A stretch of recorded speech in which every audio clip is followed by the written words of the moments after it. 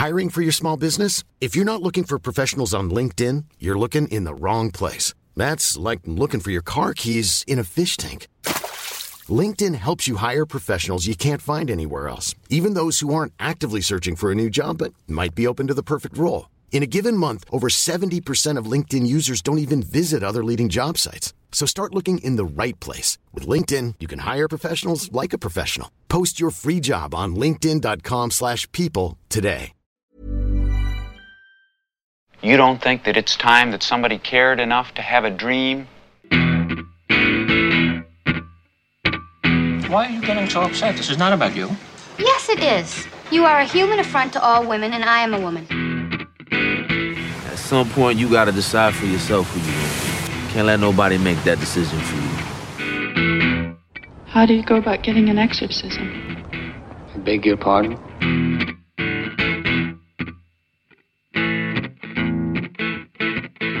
Hi, this is Mark Kermode. Thanks for downloading this Kermode on Film podcast. Happy New Year to all our listeners. To celebrate the new year, I'm joined by Jack Howard. Hello. Looking forward to what we're looking forward to in 2020, other than Trump losing the presidency or being impeached, which I think would be the blockbuster hit of the year. So what I did, I looked through the list of films that are coming up, and I've got some movies down in the month that they're coming out in the UK, but we don't need to stick rigidly to that. I also want to begin by saying that the thing I'm most looking forward to in 2020 is the thing I don't know anything about. Go on. Because, well, no, at the end of every year, I mean, genuinely, I know I say this and people think, oh, he's just saying it. The thing that I'm always looking forward to is the thing that I'm not expecting. Yeah. You know, that the fourth screening on a Tuesday afternoon that turns out to be some masterpiece that you knew nothing about, the film that I only knew the title of. So, what was that in 2019 for you? Well, weirdly enough, it's something that's actually coming out in 2020, which we'll talk about in just a second, which is opening here, I think, in January or February. February, I think it is. But it's always the unexpected stuff. I mean, I remember seeing, a couple of years ago, seeing the Celine Sciamma Girlhood, Born to Fit, and just being completely knocked out by it and not knowing anything about it in advance. So, if we look just at the immediate months, because we're now into sort of awards season, so there is stuff coming out in January and February. And I suppose we're building towards the BAFTAs and the Oscars as well. So stuff that's in contention, but some of which I've seen, some of which I haven't. So 1917, I really enjoyed. So in the future, when you are listening to this, I have seen it. Yeah. I'm seeing it at the weekend, but at the moment, it still is on. It's like maybe out of all the ones that are in contention for the awards, it's the one that I haven't seen yet. Okay. I mean, I really liked it. I'm very, very excited about it. It's very experiential. Yeah. It's very much that whole the kind of the illusion of the one-shot thing. And of course, gorgeous George Mackay, who is just great in everything. And I think the score's terrific. Roger Deakins. Yeah. I mean, you can't go wrong. Right? I know. And I think Sam Mendes is doing this thing where he's sort of following behind Christopher Nolan in a very strategic way. Like, I think, whether it's intentional or not, but Nolan seems to be carving out a path, and then Sam Mendes is taking advantage of that. I think that with Skyfall, which was basically the Bond's version of Dark Knight, and then Dunkirk, and now this, it feels a little bit like he's got that same sensibility. And when I interviewed him for Spectre, I talked to him about the fact that on Spectre was a lot of Christopher Nolan's crew. Yeah. It was a lot of it was his editor Lee Smith, it was Hoyte van Hoyte who shot it. And I was like, is that a coincidence, or is and he was like, well, there's only a certain amount of people who can make films like this. And he was like, I think Skyfall's closer to a Nolan film than this is. But I was like, I just get the impression that he's very much taking advantage of the footprints that Nolan is leaving. Yeah. And I think he's a wonderful filmmaker. I think American Beauty is one of my favourite films of all time. And he clearly knows what he's doing, but I think that he is looking at original filmmaking like Nolan and going, I'm just going to piggyback on that a little bit. But maybe 1917 is nothing like Dunkirk. I don't think it is at all. Chris Pine was offered a role in the Nolan film. He said, "No, Dunkirk. It's nothing like Dunkirk." Coming out, I didn't even know that was a joke. I was like, what? Cap just. That joke's been making me laugh for years. People are always asking, like, I can't believe you get to make things with Mark Kermode. What's it like? That's what it's like. Yeah. Okay, so also out in January, tell me if you've seen any of these. The Personal History of David Copperfield, Dark Waters, and The Lighthouse. Now, of all of them, The Lighthouse is the one I'm looking forward to the most. I'm really looking forward to The Lighthouse. When I was in Los Angeles recently, I went to go see a lot of films. People ask me what it's like working with Jack Howard, and that's what it's like. I was having dinner with Ron Howard. Anyway, I told you I do a thing. I was with Dean. Joss Whedon last night. Joss, shut up. I really was though. Yeah, I'm sure you were. Did he mention me? No, I didn't. But maybe I should have mentioned you, and that might have. Why would he know who I am? He's got to know what you. He would know who you are. I think it's very unlikely. I think anyway, he would. Moving on. Anyway, but like when I was in Los Angeles, I saw a lot of films that aren't out here for a while because I was just taking advantage of that and seeing them in their wonderful theatres, which a lot of them still play in film because that's their culture over there. And The Lighthouse is one of the ones that I just didn't get around to seeing. It's one of those ones that I think I'm going to need to see in a cinema, but it also feels like I don't know what mood I'm going to need to be in to see it. It looks very, very unique. I'm really looking forward to it. Because you love The Witch, right? I love The Witch, I thought it was absolutely great. The Witch. I never figured out why they wrote it there, but I think that everything about the look of that film is great. Plus, having just seen a few images from Lighthouse, it kind of looks to me like a companion piece to Bait, which is, I think the real sort of discovery of 2019. No, I mean, I just think he's a brilliant director, and I'm a big fan of Robert Pattinson anyway. Anyway, I'm really looking forward to it. I hear Willem Dafoe's incredible in it as well. Yeah. I saw a thing recently about there being scripted farts, and I was like, right, okay, that's it. I'm interested. Sign me up, sign me up. Why don't you spill your beans? Why don't you spill your beans?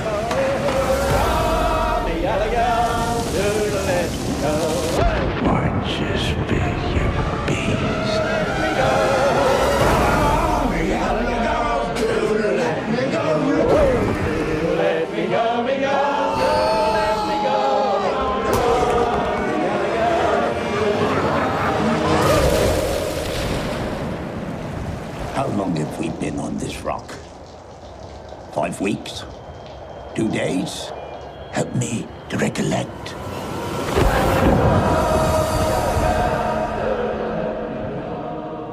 Moving on to February, and this is February is a great month. The three things that I'm interested in February: Parasite, Little Joe, and Portrait of a Lady on Fire. Portrait of a Lady on Fire is the Celine Sciamma, who I was mentioning about seeing Girlhood and thinking, wow, that just absolutely knocked me out. Parasite. I've seen it. Oh my... Have you seen it? Yes. It's so good. It's so, and here's the worst thing about it. What I want to say to everybody is stop listening now. Yeah, totally. Just see Parasite. Just know that it's good. Just know that it's good. I mean, I think Bong Joon-ho is a brilliant director anyway. Me too. But I love Snowpiercer. I was so surprised by Snowpiercer. I had the great privilege recently of opening up the John Hurt Centre up in Norwich, and they did a proper screening of Snowpiercer, which, of course, most people here have only seen it on a small screen because it wasn't theatrically released. Wow, does that film look great on a big screen? Because it looks absolutely brilliant. Parasite is just, it is brilliant, isn't it? It's absolutely brilliant. What added to it as well, because I saw it in LA, and it was in weirdly a darker theatre. You know how they leave certain lights on in theatres? Yeah. This was like pitch black in here. It was just the screen, and you couldn't see anything else, and that really added to it. Just like being completely sucked in by it. I just had no idea. I avoided all trailers. No, exactly. I'd avoided everything. I had no idea what it was going to be. It is so many things. It is so difficult to summarise, but it is exceptional. Yeah, it is. I think the only thing you can say about it is that it's a social satire in which the class warfare element is very, very strongly done. But it's also a movie about which, without being a spoiler, there's a moment in it that I gasped out loud. Mm-hmm. Firstly, because I didn't see it coming, but then, of course, I realised that, of course, I should, because the whole film is moving in that direction anyway. I just thought it was genuinely astonishing. Genuinely astonishing. And at the end of it, I watched it with my son, who was just afterwards went, well, that's just perfect. Yeah. He said, there's nothing wrong with that film. Mm-hmm. It's absolutely perfect. And then it's weirdly Shakespearean. It's weirdly Hitchcockian. Wonderful. It's funny. It is everything that you would want to see in a film in one film. Yeah. And the other film that's out in February, have you seen Little Joe? I haven't. So Little Joe is what Day of the Triffids would be like if it was directed by Joanna Hogg. It's like this really kind of low-key, intense drama about the creation of a plant which has calming capabilities and yet cannot reproduce. And you start to wonder whether the plant is actually starting to exert an influence on the people around it, or whether they're just quietly going mad.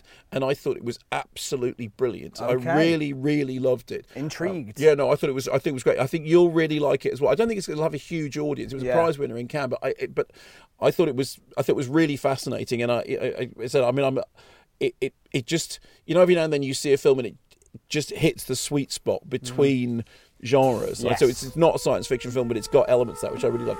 Haven't you noticed how Chris has changed? I think little Joe's pollen has triggered something. Little Joe changes the people he infects.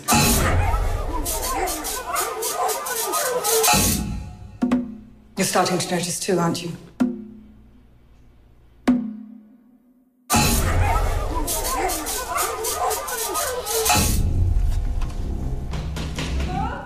Fear can distort our perception of reality. If I made a mistake, then it's my fault. It seems that this has all been a bit much for you. He frightens me. You're a good mother. But which of your children will you choose? Good night, little Joe.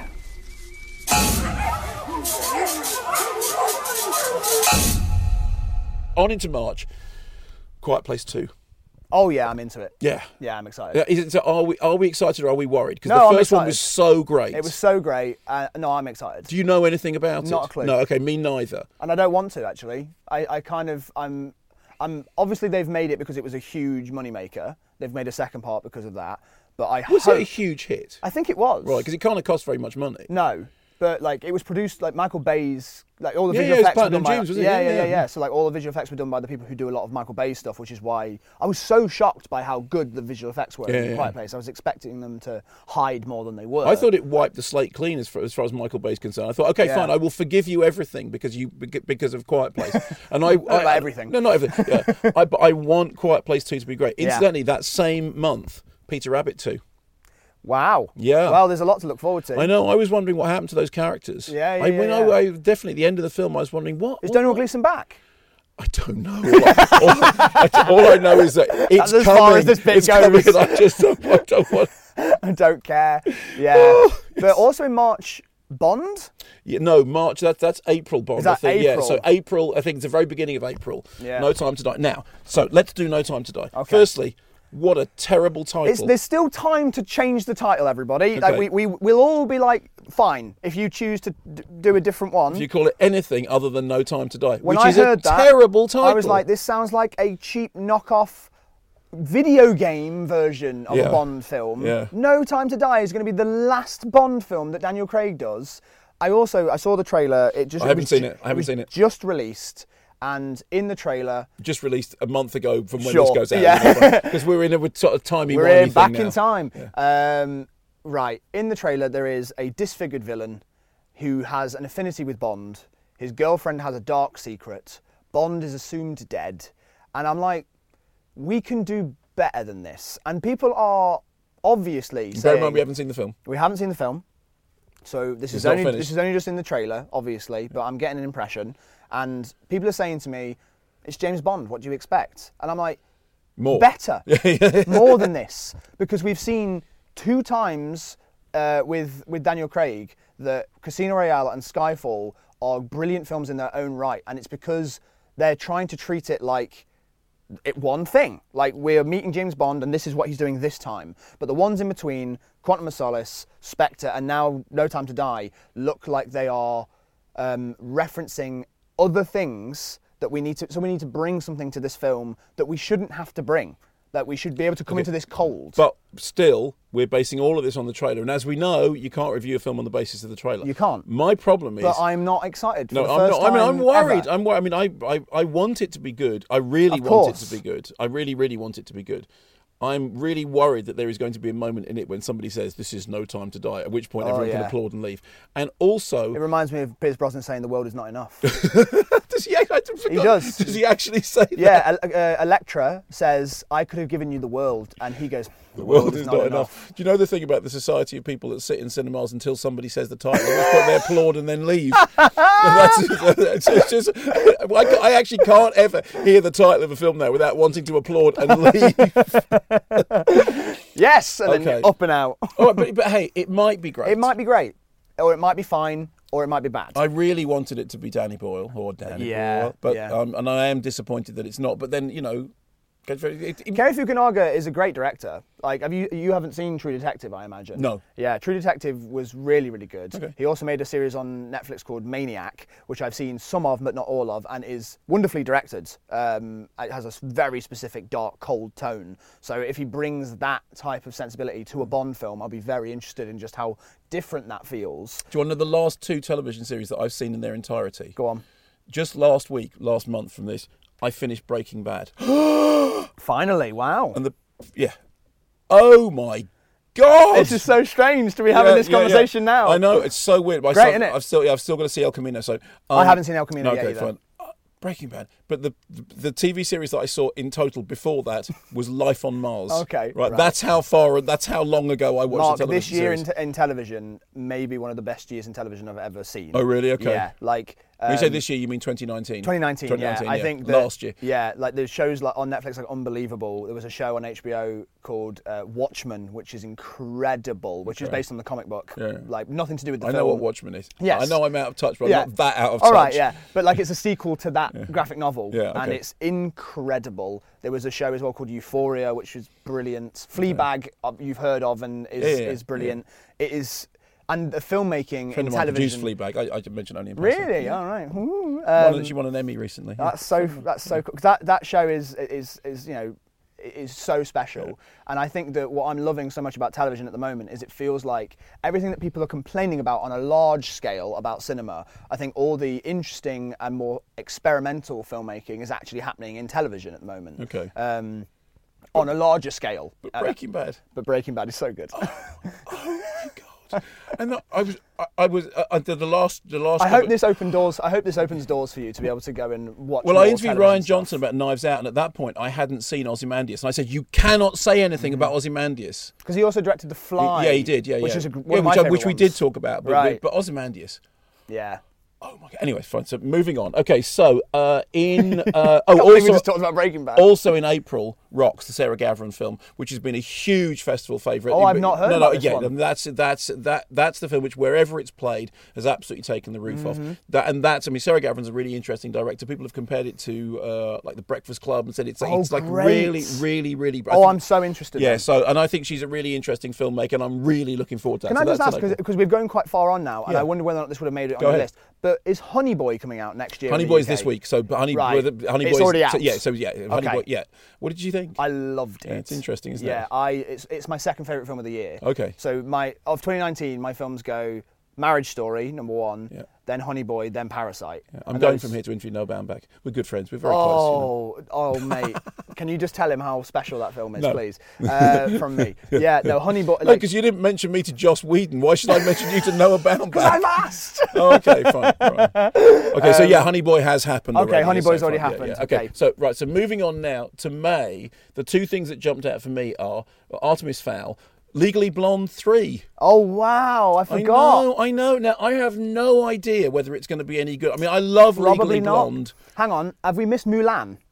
That's around about the same time. I think that's around March. But isn't... Correct me on this. Hasn't Mulan basically been finished forever?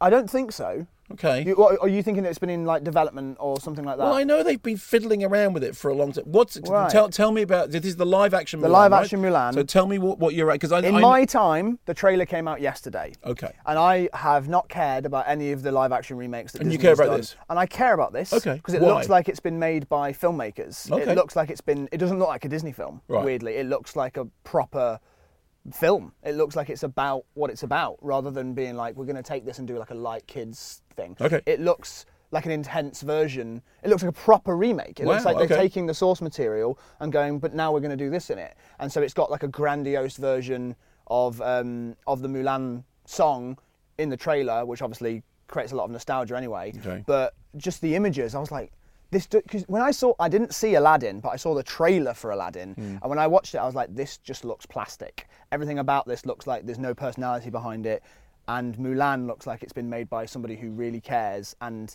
knows how to, just simple stuff, move the camera, block the actors, like create a world. It looks like it's been filmed on location. It looks very interesting, and I'm interested to see how that plays out in a serious tone. Loyal, brave, and true. It is my duty to protect my family.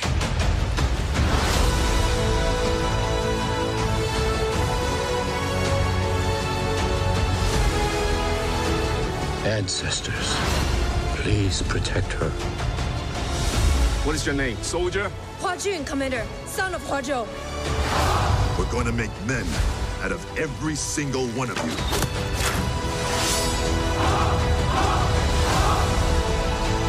Close the gate! Your spirit is evident, but something holds you back.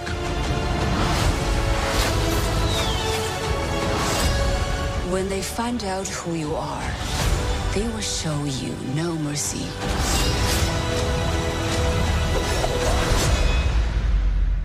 I'm Hua Mulan. I will bring honor to us all. Okay, well that is the most.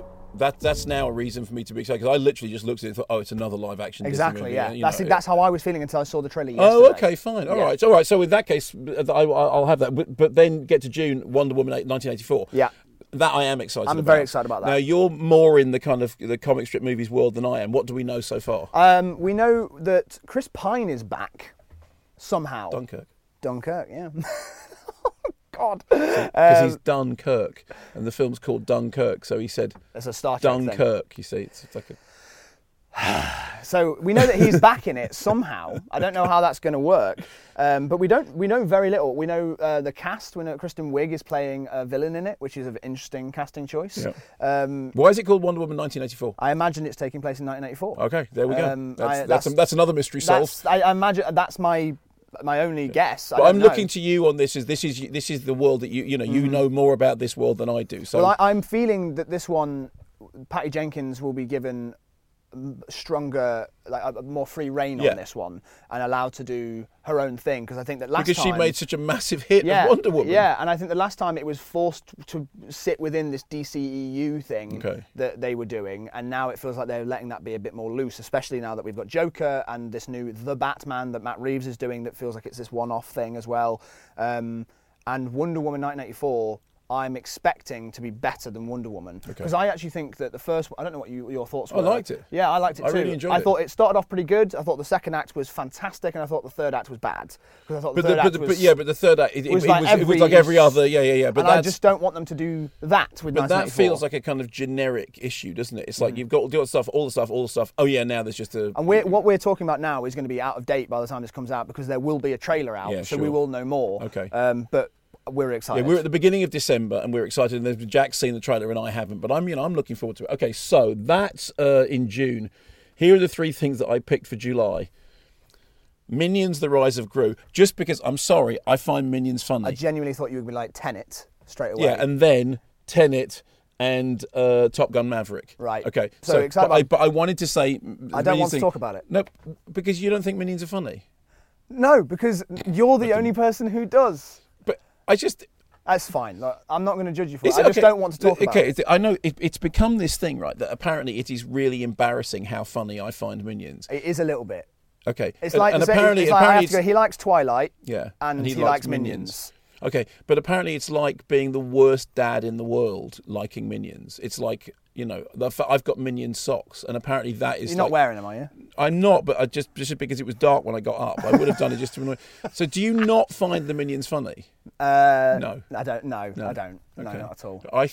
They just make me laugh. Oh well, good. Well, I'm glad you get something out of it. I get a huge amount out of it. I mean, I could watch the bottom thing like over and over and over again. Okay. All right. So, Tenet. Have you seen the teaser trailer for Tenet? No. Because nobody really has, because it was only playing in cinemas ahead of certain films. So I saw it in Canada before Joker, and I forgot that they were doing it. Right. So I just like tensed up and fully freaked out that I was seeing footage from Nolan's new film. So what do we know? We know that John David Washington's in it, that Robert Pattinson's in it. We know that Tenet is a palindrome.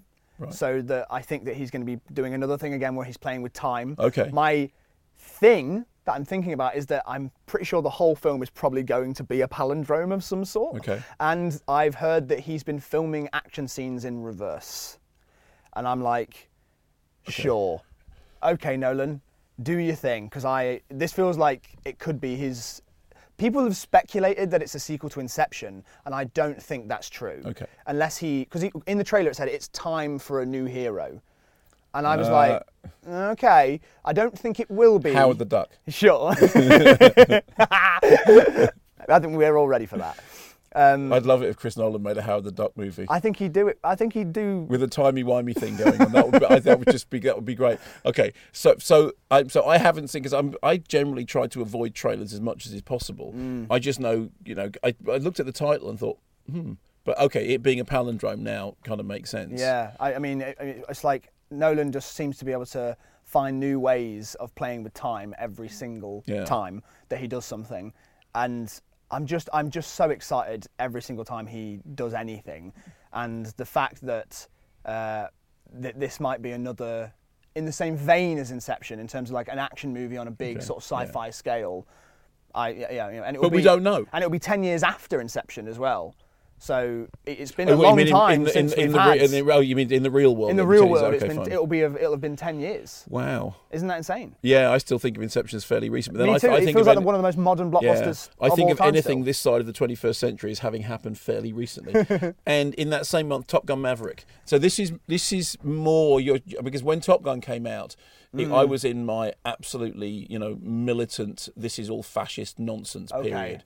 And it was only years later I went to there was an academic conference on musicals, and somebody did a brilliant paper on how the jet fighters are used as musical dance numbers, and they were talking about the cutting of the danger zone sequence. And it just helped you watch it differently. Yeah, it just helped me get beyond the it's all fascist propaganda thing, Because so where are you with Top Gun? So I enjoy the first Top Gun kind of like it's dated in my head because I watch those sequences and all I see is like, oh, you filmed this, but like it's nonsense. Like I can't tell where anyone is or what's going on, and it's very, very 80s. Yeah. In a way that I sometimes just find funny because it's so in that time period.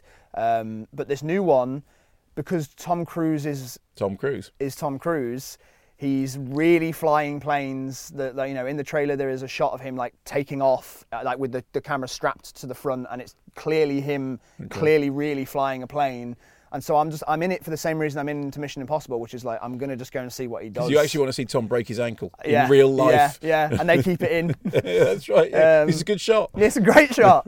So I'm just excited to see how the spectacle of it in IMAX and just the thrill of that. I'm excited. Okay, all right. Well, again, I mean, I'll have to go back and revisit because I haven't seen it since it came out, and I just sat through the whole screening going harumph. Yeah, sure. Because I had all this baggage about it, and then later on I interviewed Tim Robbins, and he said, yeah, you want to look into how that film got financed. He said, that film could not have got made without the cooperation of the Navy. And he said, so basically it is paid for propaganda. Sure, yeah. So. I don't doubt it. Yeah. The end is inevitable, Maverick. Your kind is headed for extinction. Maybe so, sir. But not today.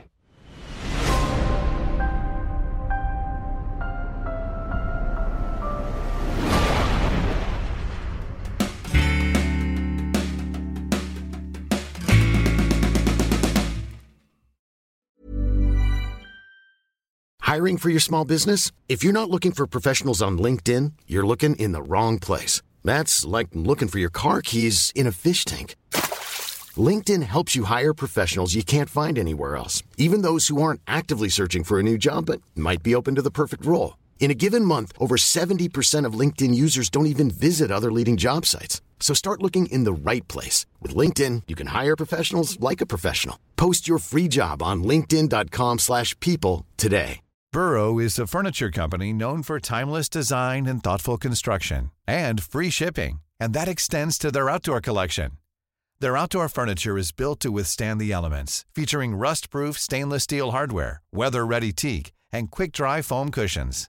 For Memorial Day, get 15% off your Burrow purchase at burrow.com/ACAST and up to 25% off outdoor. That's up to 25% off outdoor furniture at burrow.com/ACAST. August, Bill and Ted. I'm excited about that. Is Bill and Ted It's pre my era, right, but I discovered it. Okay. The way people do. So for me, Bill and Ted was always Wayne's World before. Well, I know that Wayne's World was on television beforehand, but I saw Bill and Ted before I saw Wayne's World. And when I saw Wayne's World, I just thought, why are you doing Bill and Ted? I know that the Saturday Night Live sketch predates Bill and there's an argument, but the first Bill and Ted I loved, and then the second Bill and Ted I was so relieved by because it made me laugh all over again. And now after all these years to have when they announced that they were making a third Bill and Ted, I was beside myself. And they've got daughters, and they're going to do some jokes about them being too alike to each other, and like it's going to be that again. And I don't know how they can mess it up because like they just need to do it again. Well, I'm sure they can find a way of messing it up, but I'm just hoping that they haven't found it because I have such affection for those characters. And they're so like the films are so handmade. Like I think that's part of the charm, and I hope that they don't lose that aspect. They are. Well, particularly Bill and Ted 2. Yeah. When they're all walking around with sort of styrofoam, costumes and everything. It makes Star Trek look kind of glamorous, but it is really funny. Yeah, I think it's really properly funny. There is some language in, especially the second one, that's aged quite badly. Oh, really? Like where they use a gay slur. Oh, when's that? Yeah, they use it quite often. But like it's just something that they. Well, that shows how long ago I saw it. I didn't even notice. Yeah, it's one of those things that I think I rewatched them. So they haven't aged well. So they've aged fine. Okay. But like it's just occasionally there's like, oh yeah, that was a different time. Like, and it's like, right. And it's not just like the villains are saying it. Like Bill and Ted also will say it. Okay. So there's things like that. Well, you can fling that same accusation about Wayne's World. Totally. I mean, there are whole things in Wayne's World. There's so many comedies and things like that that we can look back on and go, oh, that's not great, is it? But like, it was you have, in my opinion, you have to separate sometimes time from things and be like, well, that was acceptable then. It doesn't mean it was right, but like you can't like blame the film and condemn it because of that. It does have the phrase full-on robot chubby, which is still a favourite for me. That's what I mean. The language is a bit weird. Okay, so that sees us through to September. Now, 2 things in September, which I'm really excited about. There is this Many Saints of Newark thing, which is a Sopranos prequel, right? Oh, right, okay. Okay, which I know nothing about. Nothing about this either. Other than that, but before that, Last Night in Soho, the Edgar Wright film, which he has just been over here editing. So this is December that we're talking, last year, when you're watching this now. It's like a Christopher Nolan movie, isn't it? And I was on stage with Edgar, and he's editing simultaneously Last Night in Soho and the Sparks documentary. He's editing the two of them at the same time. Last Night in Soho, I am really, really excited about. I'm super excited about it. It's a horror film, isn't it? As far as I understand, yeah. Yeah. And I think it owes some inspirational debt to American Werewolf in London, Mm-hmm. and he has shot in Soho. Yeah. Because he actually, funnily enough, one of the things he was saying was when you look back at American Werewolf now, you're astonished that they managed to shoot that stuff, in particular the finale, where they managed to shoot it. And I'm a really big fan of Edgar's stuff. I think he's a really, really interesting. I love Baby Driver. He's the filmmaker that shaped my entire generation. Like every person who wants to be a filmmaker or make something ended up ripping off Edgar Wright at first. Like the way that he like pieces scenes together, his very, very trademark editing. The quick cuts to things. Like everybody tried to do that first. That's what everybody was trying to go for. He's also cast, I can't remember what her name is, but she's fantastic. Anya Taylor-Joy. Yes. Who is fantastic? Who's in The Vavitch? Yes, and she's so good, and I'm so excited to see her in something like this with the energy that Edgar Wright has got. Yeah, I wasn't a massive fan of Baby Driver. Oh, really? Yeah, okay. What did you not like? I found some of it a bit too functional. Like, I think that like the story was interesting, and it's somebody dealing with themselves and not being able to, like, you know, understand like how they can feel one way and do another thing. And the way that he demonstrated that was, you know, it's classic stuff. I get it. I get what he's referencing, but it was like him looking at himself in a reflection, and I was like, oh, it's a bit. I was like, it's a bit functional. But like, I do tend to go back to Baby Driver. Okay. Weirdly, I think there's something about the aesthetics and the rhythm of it that I find fun, but I find it frustrating. I think. Okay. I just wanted think, more of. I think it's a musical. I mean, You're right. I just think that I'm a sourpuss about it. Yeah, I mean, you are. I think it works really well, and I've seen it a few times now, and I just find it thrilling. I just love the choreography of it, and I love the. And he has made all the car chases sort of like look balletic pants. And yeah. And no, to me, he's right. Yeah, no, you said other car chases. Yeah, no, I think it is. I think the car stuff is up there with the great car. And I love the French Connection, and I love Bullet, and you know, but I think Baby Driver is. I was very, very happy that it won a BAFTA for sound, I think. Oh, yeah. And maybe editing as well. Yeah, the editing is astonishing, isn't it? Absolutely astonishing. Yeah, I'm just excited to see how he can use that technique in a horror. And, of course, we have Ansel Elgort coming in West Side Story at the end of the year, which is also starring Rachel Ziegler, who is this up-and-coming actress who is an unknown. Okay. And she had a video go viral, and people think it's something to do with that as to why she got cast, but it's nothing to do with that. But Steven Spielberg just found this 17-year-old girl who's incredibly talented, and she's like a big fan of like My Friend Dodie and things like that. So it's this very strange thing where like people who are fans of like things that I've been making online and things like that, and people that I know are now in Steven Spielberg films. It's like this very weird marrying of but you were having to do with Ron Howard, so you know, what do I know about anything?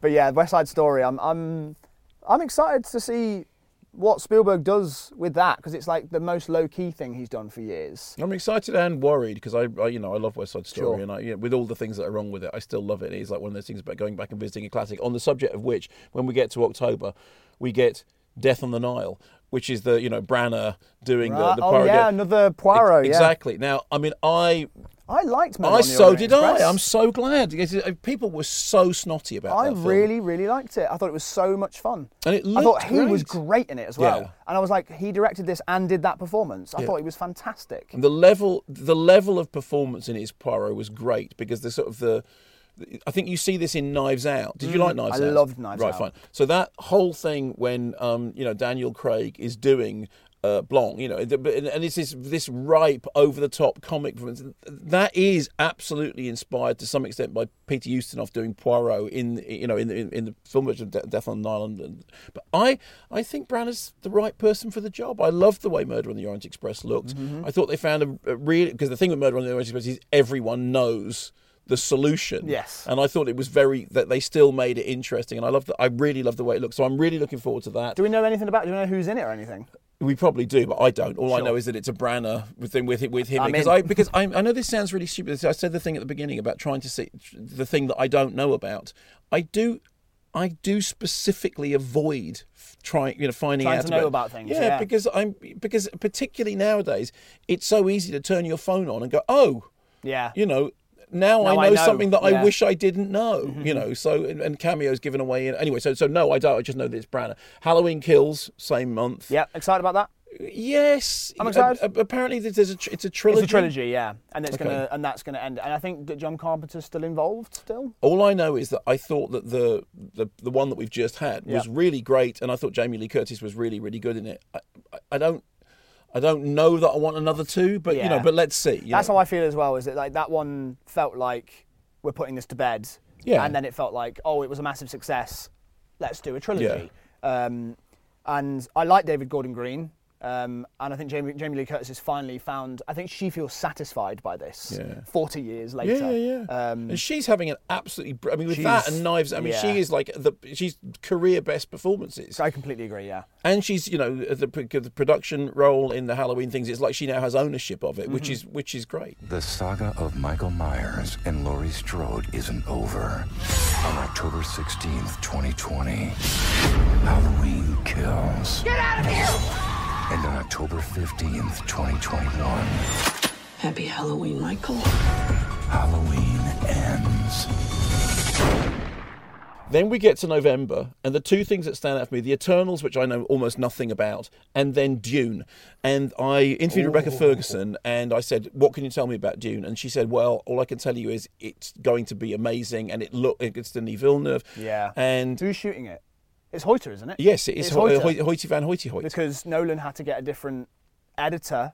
So he had to get a different DOP and a different composer. Because Zimmer wanted to do Dune. That's interesting. So it's Ludwig Göransson who's doing Tenet. Wow. Yeah. Okay. So I'm really excited about Dune. And I think Lee Smith might be doing it as well. So I think he's got a different editor. Yeah, I'm pretty sure. Okay. Yeah. Well, I'm really, really excited about it. Not least because I think that the Lynch Dune never worked. But I never saw it. Oh, okay. You never saw any. I know nothing about Dune. I just know that it's one of these big. And you never read the book. Never read the book, so I've just heard that it's again similar to Watchmen, which I mentioned earlier. It's one of these ones that's hailed to be unadaptable. Yes. And so. I mean, famously, that's what we end up. The reason that we had Alien was because Jodorowsky was doing Dune, and they got in Giga to do the designs for Dune, and then the whole thing fell down. And then when Alien came into being, Jodorowsky kind of came with the because Alien comes out of the remnants of that Dune production, and because the Lynch Dune was, I mean, but he did Dune in order to do Blue Velvet. That was kind of the payoff, and it never worked, but it had moments in it that were good. It was it was just too much. But I think that Denis Villeneuve actually probably could wrestle it into some kind of shape. I think so too. I think that Denis Villeneuve I think that Blade Runner 2049 was great. I don't like to throw this word around, but I think it might be a masterpiece. Yeah. I think it is it gets better every time I watch it. Yeah. I think Arrival is outstanding. I love Arrival. It is outstanding. I remember the first. I mean, spoilers, everybody. If you haven't seen Arrival, please watch Arrival. But like, there's a moment in Arrival when I was watching it the first time in the cinema, and I literally giddily turned to my friend and shook him and went, "It's about time! It's about time!" And I was like, it just the way that it uses the audience's perception of how narrative works against you as a twist in the film. Have you read the short story? I haven't. The brilliant thing about it is because the short story just tells you, doesn't it? Well, yes, it does, but in the same way as you forget the film tells you. At the very beginning of the film, she says the thing about, I thought this was the... And the short story absolutely draws on all that stuff from Kurt Vonnegut and Kilgore Trout and the Tralfamadorians perceiving time in a different way. Mm-hmm.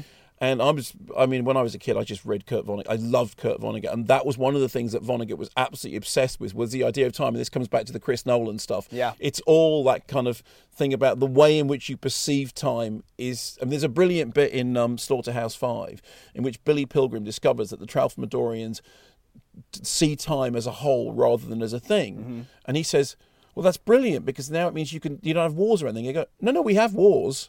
We just perceive them in a different way. And Arrival was one of those movies when, as you say, you go, yeah, and actually the weird thing is when you know what's going on, it's better. Yeah. Because the second time round, it's a completely different experience. So good. Yeah. It's so great. And I love like Nolan and Denis Villeneuve and people who use time in cinema and they make it a part of the narrative. But I also love lately Greta Gerwig's approach to cinema. I think also has a similar relationship with time, but she doesn't point it out. Okay. I think that Lady Bird and Little Women, especially Little Women actually, use time in a very like... Is Greta Gerwig making the Barbie film?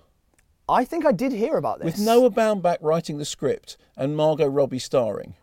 Right, this sounds made I'm up. going to go. No, I'm about to go from here to Noah Baumbach, and I'm going to. by the time you watch this will all be. But it's. I look at it. Maybe, yeah. All right, sure. Okay, so look, that's taking us to the end of the year. What am I missing? What are the things that you're...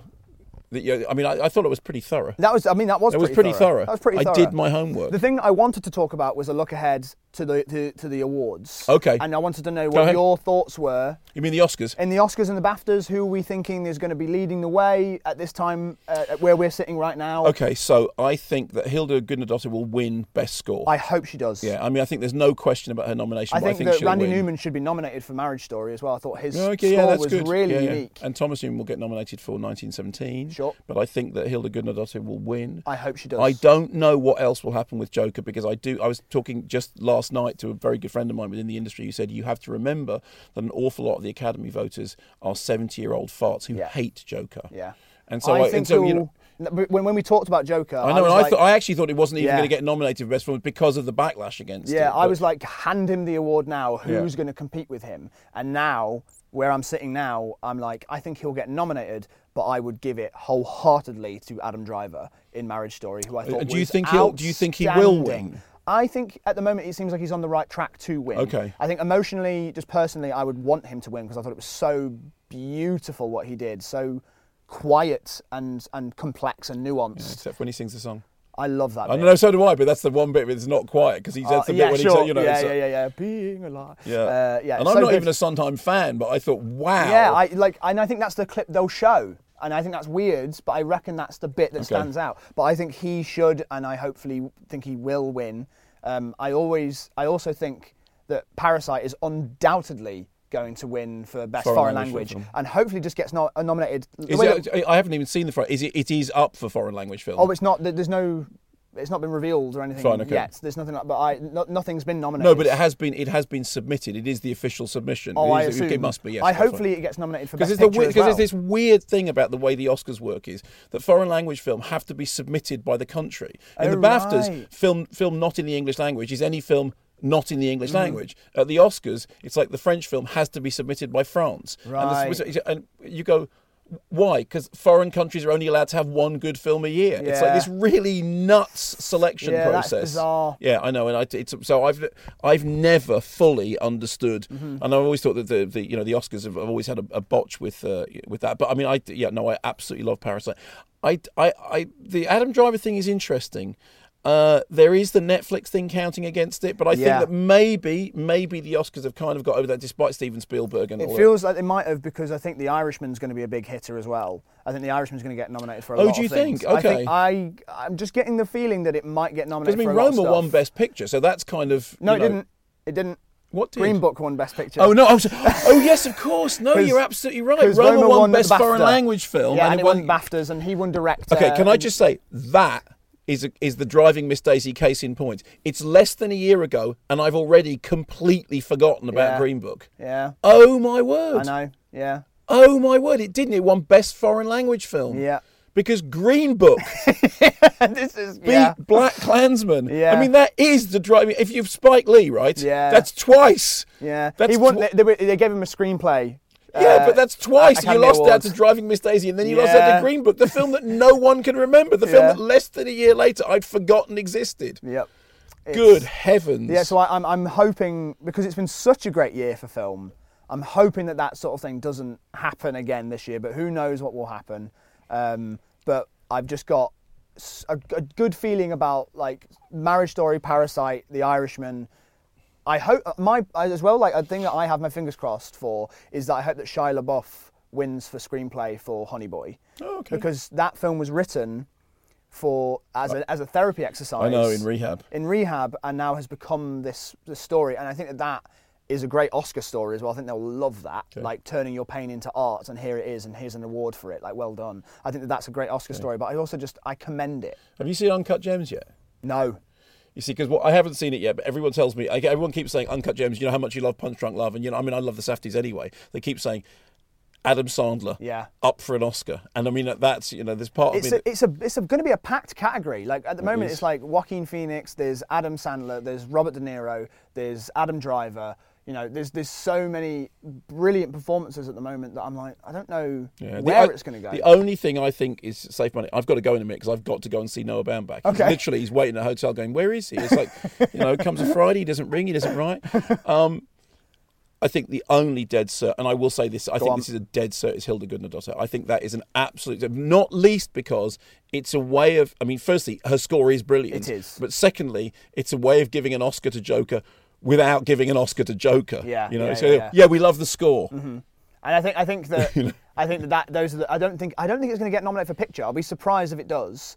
But it won't. Won't it get nominated because they have the expanding category that can go up to 9, and they want a blockbuster in there, and that is a blockbuster because it's the biggest selling R-rated movie. The other one is maybe Endgame gets in there as well as because another one that I was rooting for. Endgame for Best Picture rather than Joker. That's I wouldn't do that. I wouldn't do that. But another one I was rooting for, but I don't think will happen now, was Robert Downey Jr. for actor as well. Yeah, for doing 10 years of a character arc that's not been done before. So I think it's a very exciting year, and I hope it doesn't disappoint because it's been such a strong year. It'd be so disappointing if another Green Book happens. Yeah, what is this year's Green Book? I'm just trying to think. What's the bland, middle of the road? I don't know if it happened yet. Maybe. I mean, actually, if Joker won, I'd be like, oh, come on. Really? I genuinely would, yeah. Okay. It won't, though. It won't. It won't. If it gets nominated, I think that'll be as far as it goes. I have to go because I have to go and talk to Noah Baumbach. Well, thank you for talking to me about next year. And I'll see you next year, but this year. Yeah, sure. Timey-wimey. Tenet. Nolan.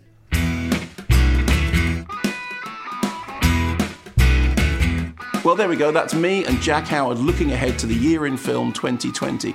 If you enjoyed the podcast and you'd like to hear a version of it without adverts and with some added video extras, then why not visit our Patreon page? Remember to subscribe, tell your friends, keep watching the skies.